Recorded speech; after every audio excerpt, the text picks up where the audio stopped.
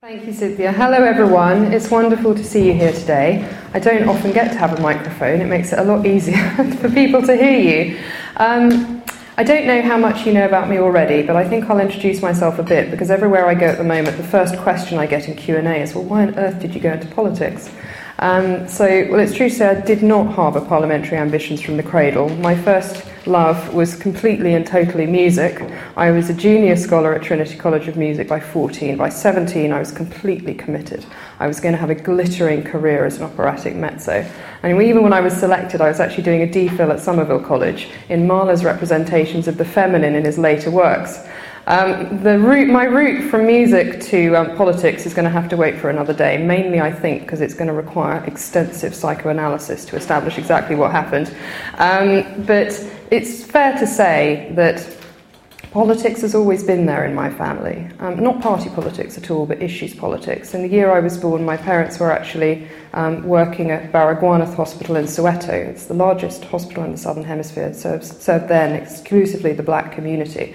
And pretty soon my father, who's not very diplomatic, had started speaking out against the very poor cardiac care that was then received by the black community. And before they really knew where they were, we were back on a plane to the UK. Not exactly thrown out by apartheid, but not very welcome either.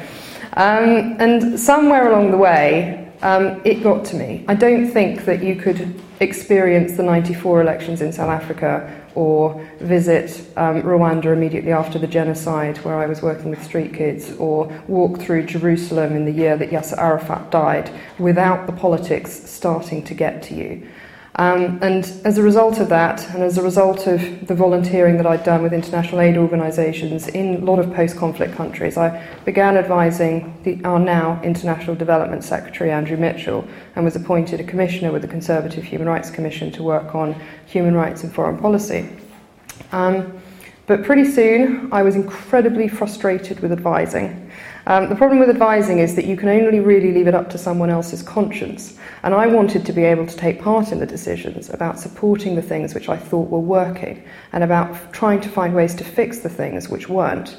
And that's why it's been such an incredible privilege, not only to be a candidate for 3.5 years and have the opportunity to raise the things which I think needed to be debated in the election campaign, but now to have the opportunity actually to represent people and hopefully to make some of those decisions to change things. But it's true to say politics is not the choice if you want to be popular. Even before the expenses scandal, I think politicians ranked somewhere between career criminals and tabloid journalists. One voter pointedly told me that the reason there are so few women in politics is that it takes too long to put makeup on two faces. It's a joke that served me well. That attitude is not going to improve. We face very difficult times. Trying to deal with the budget deficit, trying to decide where a very little money goes and who gets the priority is going to make for some very unpopular politicians. And I don't think that any of us are quite prepared for how difficult that is going to be. But today I know is about women in science, not women in politics. But the reason I started with that was I think that firstly, it's important to understand that my perspective in approaching energy and climate change comes from having visited villages in Bangladesh, which won't exist if we don't start addressing climate change, of having visited places in the Sahara, which are already in the grip of urgent need to address the climate change, which means that they can no longer farm their land, that they can no longer deal with the malaria which is gripping communities and refugee camps. So I come at it from an international perspective, but I understand that all of you come at it from the perspective of needing to know where your country is going to support you in terms of science and the future. Now, I've just gone completely off piece with my speech, so let me try and get back to where I was. I think there are a lot of similarities in the challenges that I've faced in the political arena and the challenges which you're going to face in sciences and which you already have faced, I'm sure. It's a historically masculine profession, they both are. The majority of role models are male, mostly white and middle-aged. And even though a lot of action and words have been spoken about the need to bring in change, it seems that the places which are actually experiencing the change, where we are getting close to parity, are at school level and undergraduate level. And the higher up you go, the more uncomfortable the statistics really become. I think women only hold 9% of directorships in UK FTSE 100 companies which are in the sector. I think if we carry on at the rate of change we currently have, it's going to be 18% by 2030. Clearly, there's something that's going quite wrong there. In politics, we've got the same. We've had one female Prime Minister. We've had 2 female Home Secretaries. Believe it or not, I am the first female Member of Parliament Oxfordshire has ever had. This is 2010. I mean, it is really quite shocking. But the one thing which I was quite surprised to find out is that we've never had a female Chief Scientific Advisor. And we've only at the moment got our first interim Chief Medical Officer in Professor Sally Davies. So you are facing almost identical patterns that we are in politics. Now, I know that the gender balance is even worse, or at its worst, in engineering and technology, and these are the 2 areas which we need to be working on seriously if we want to have the low-carbon, high-tech future which the coalition government keeps talking about. I don't believe that we can have it if we're only taking our pool of talent from half the population. It simply makes no sense.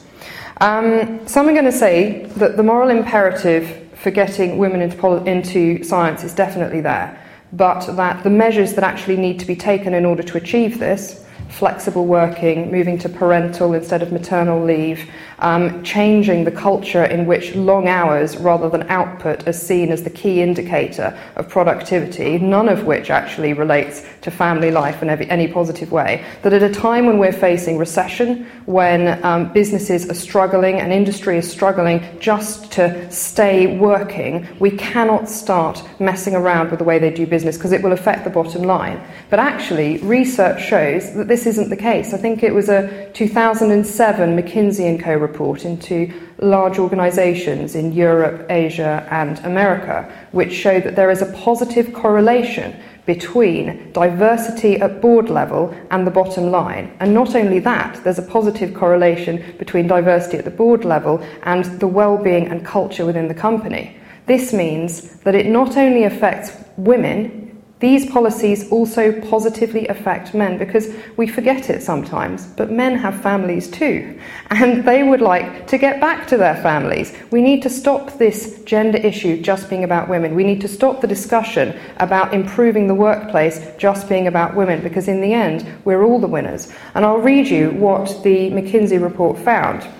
It said, flexible working in the workplace found a positive relation to productivity, commitment to the organisation, better retention of staff, improved morale, reduced absenteeism, and an improved image of the company.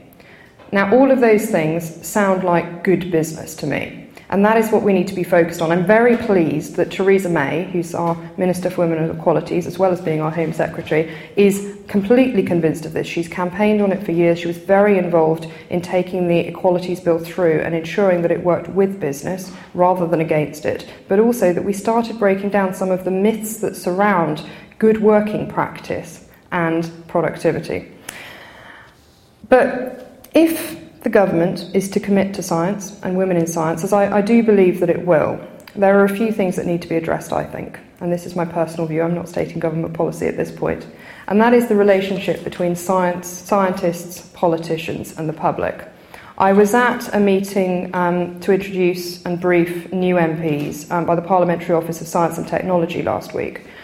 Post was set up to try and get better relationships between the MPs, the scientific community and government departments, and they've had great success on a lot of levels. But one of the things which came up in the discussion was whether the ClimateGate emails, as they're called, had materially damaged public trust in science evidence. And this was in a room of politicians, perhaps the most distrusted people in British life at the moment. And of course the discussion then swung over to take in David Nutt and the consequences of that for the relationship between scientists and politicians. David Willetts was there, and I was pleased to hear that he has actually put into the Ministerial Code a reference to a set of principles which will establish a stable basis for ministers to actually take scientific advice. So that ensures some stability for the scientific community as they advise politicians. But we still have a problem in the relationship, not only between politicians and the public, but also scientists and the public. I think there's a lot can be done. First thing I would say is that we do need to have a more media-savvy scientific community. We need to have more media-savvy political community as well. But if you look at your average newspaper, the stories that you will read are that broccoli is causing cancer today, or that blueberries will stop you having wrinkles. And this is not the standard of discussion that I want to see about science in the media.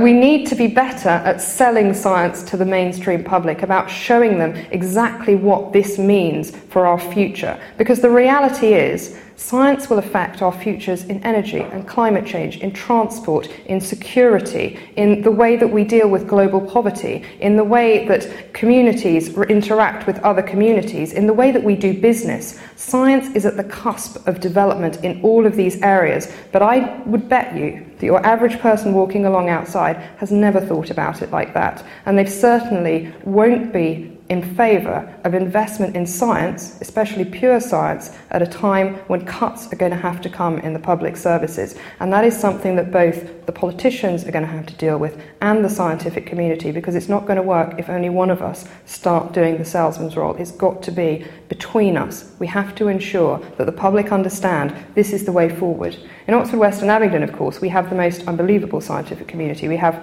some of the best set researchers, institutions and businesses in the country, some of international standing. And I see it very much as part of my role to make sure that I'm engaging as much as possible with those communities, to understand the concerns, to understand the worries about what the government is saying, but also so that I can be part of the salesman pitch, as it were.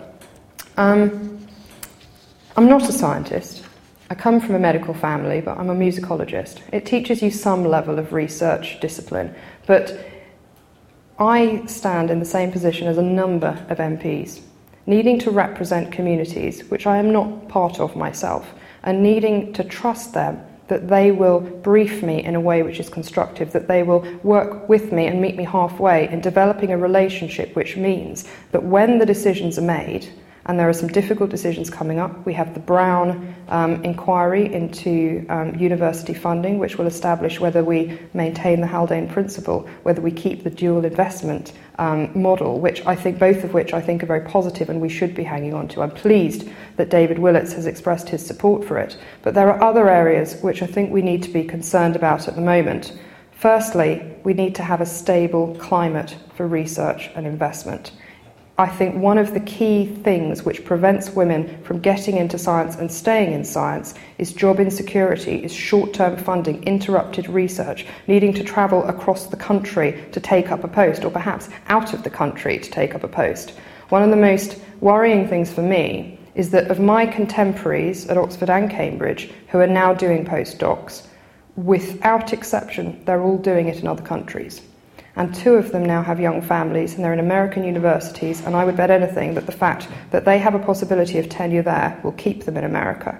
We cannot afford to be losing top quality researchers in this way, because we don't have a climate which encourages competitive and attractive packages for top level research in this country.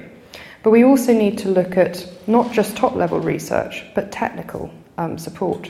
I think David Willetts visited the Large Hadron Collider in CERN before the election, and he said he met some amazing UK particle physicists, the top of their field, and was really impressed. But he noticed that amongst the technicians, the UK was severely underrepresented.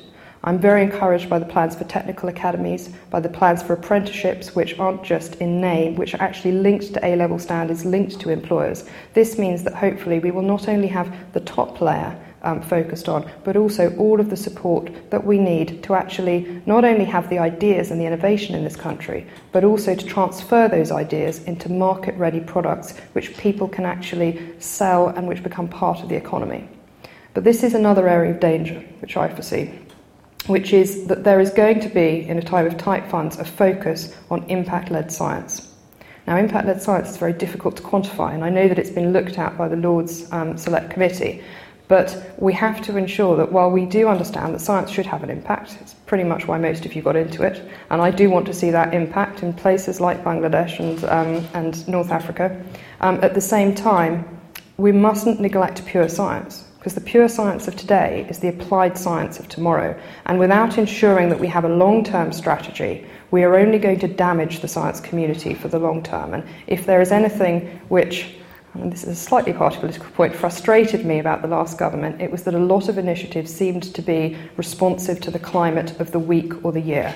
And I don't want to see that continued, especially in relation to something as valuable and important for the future of this country as the science community.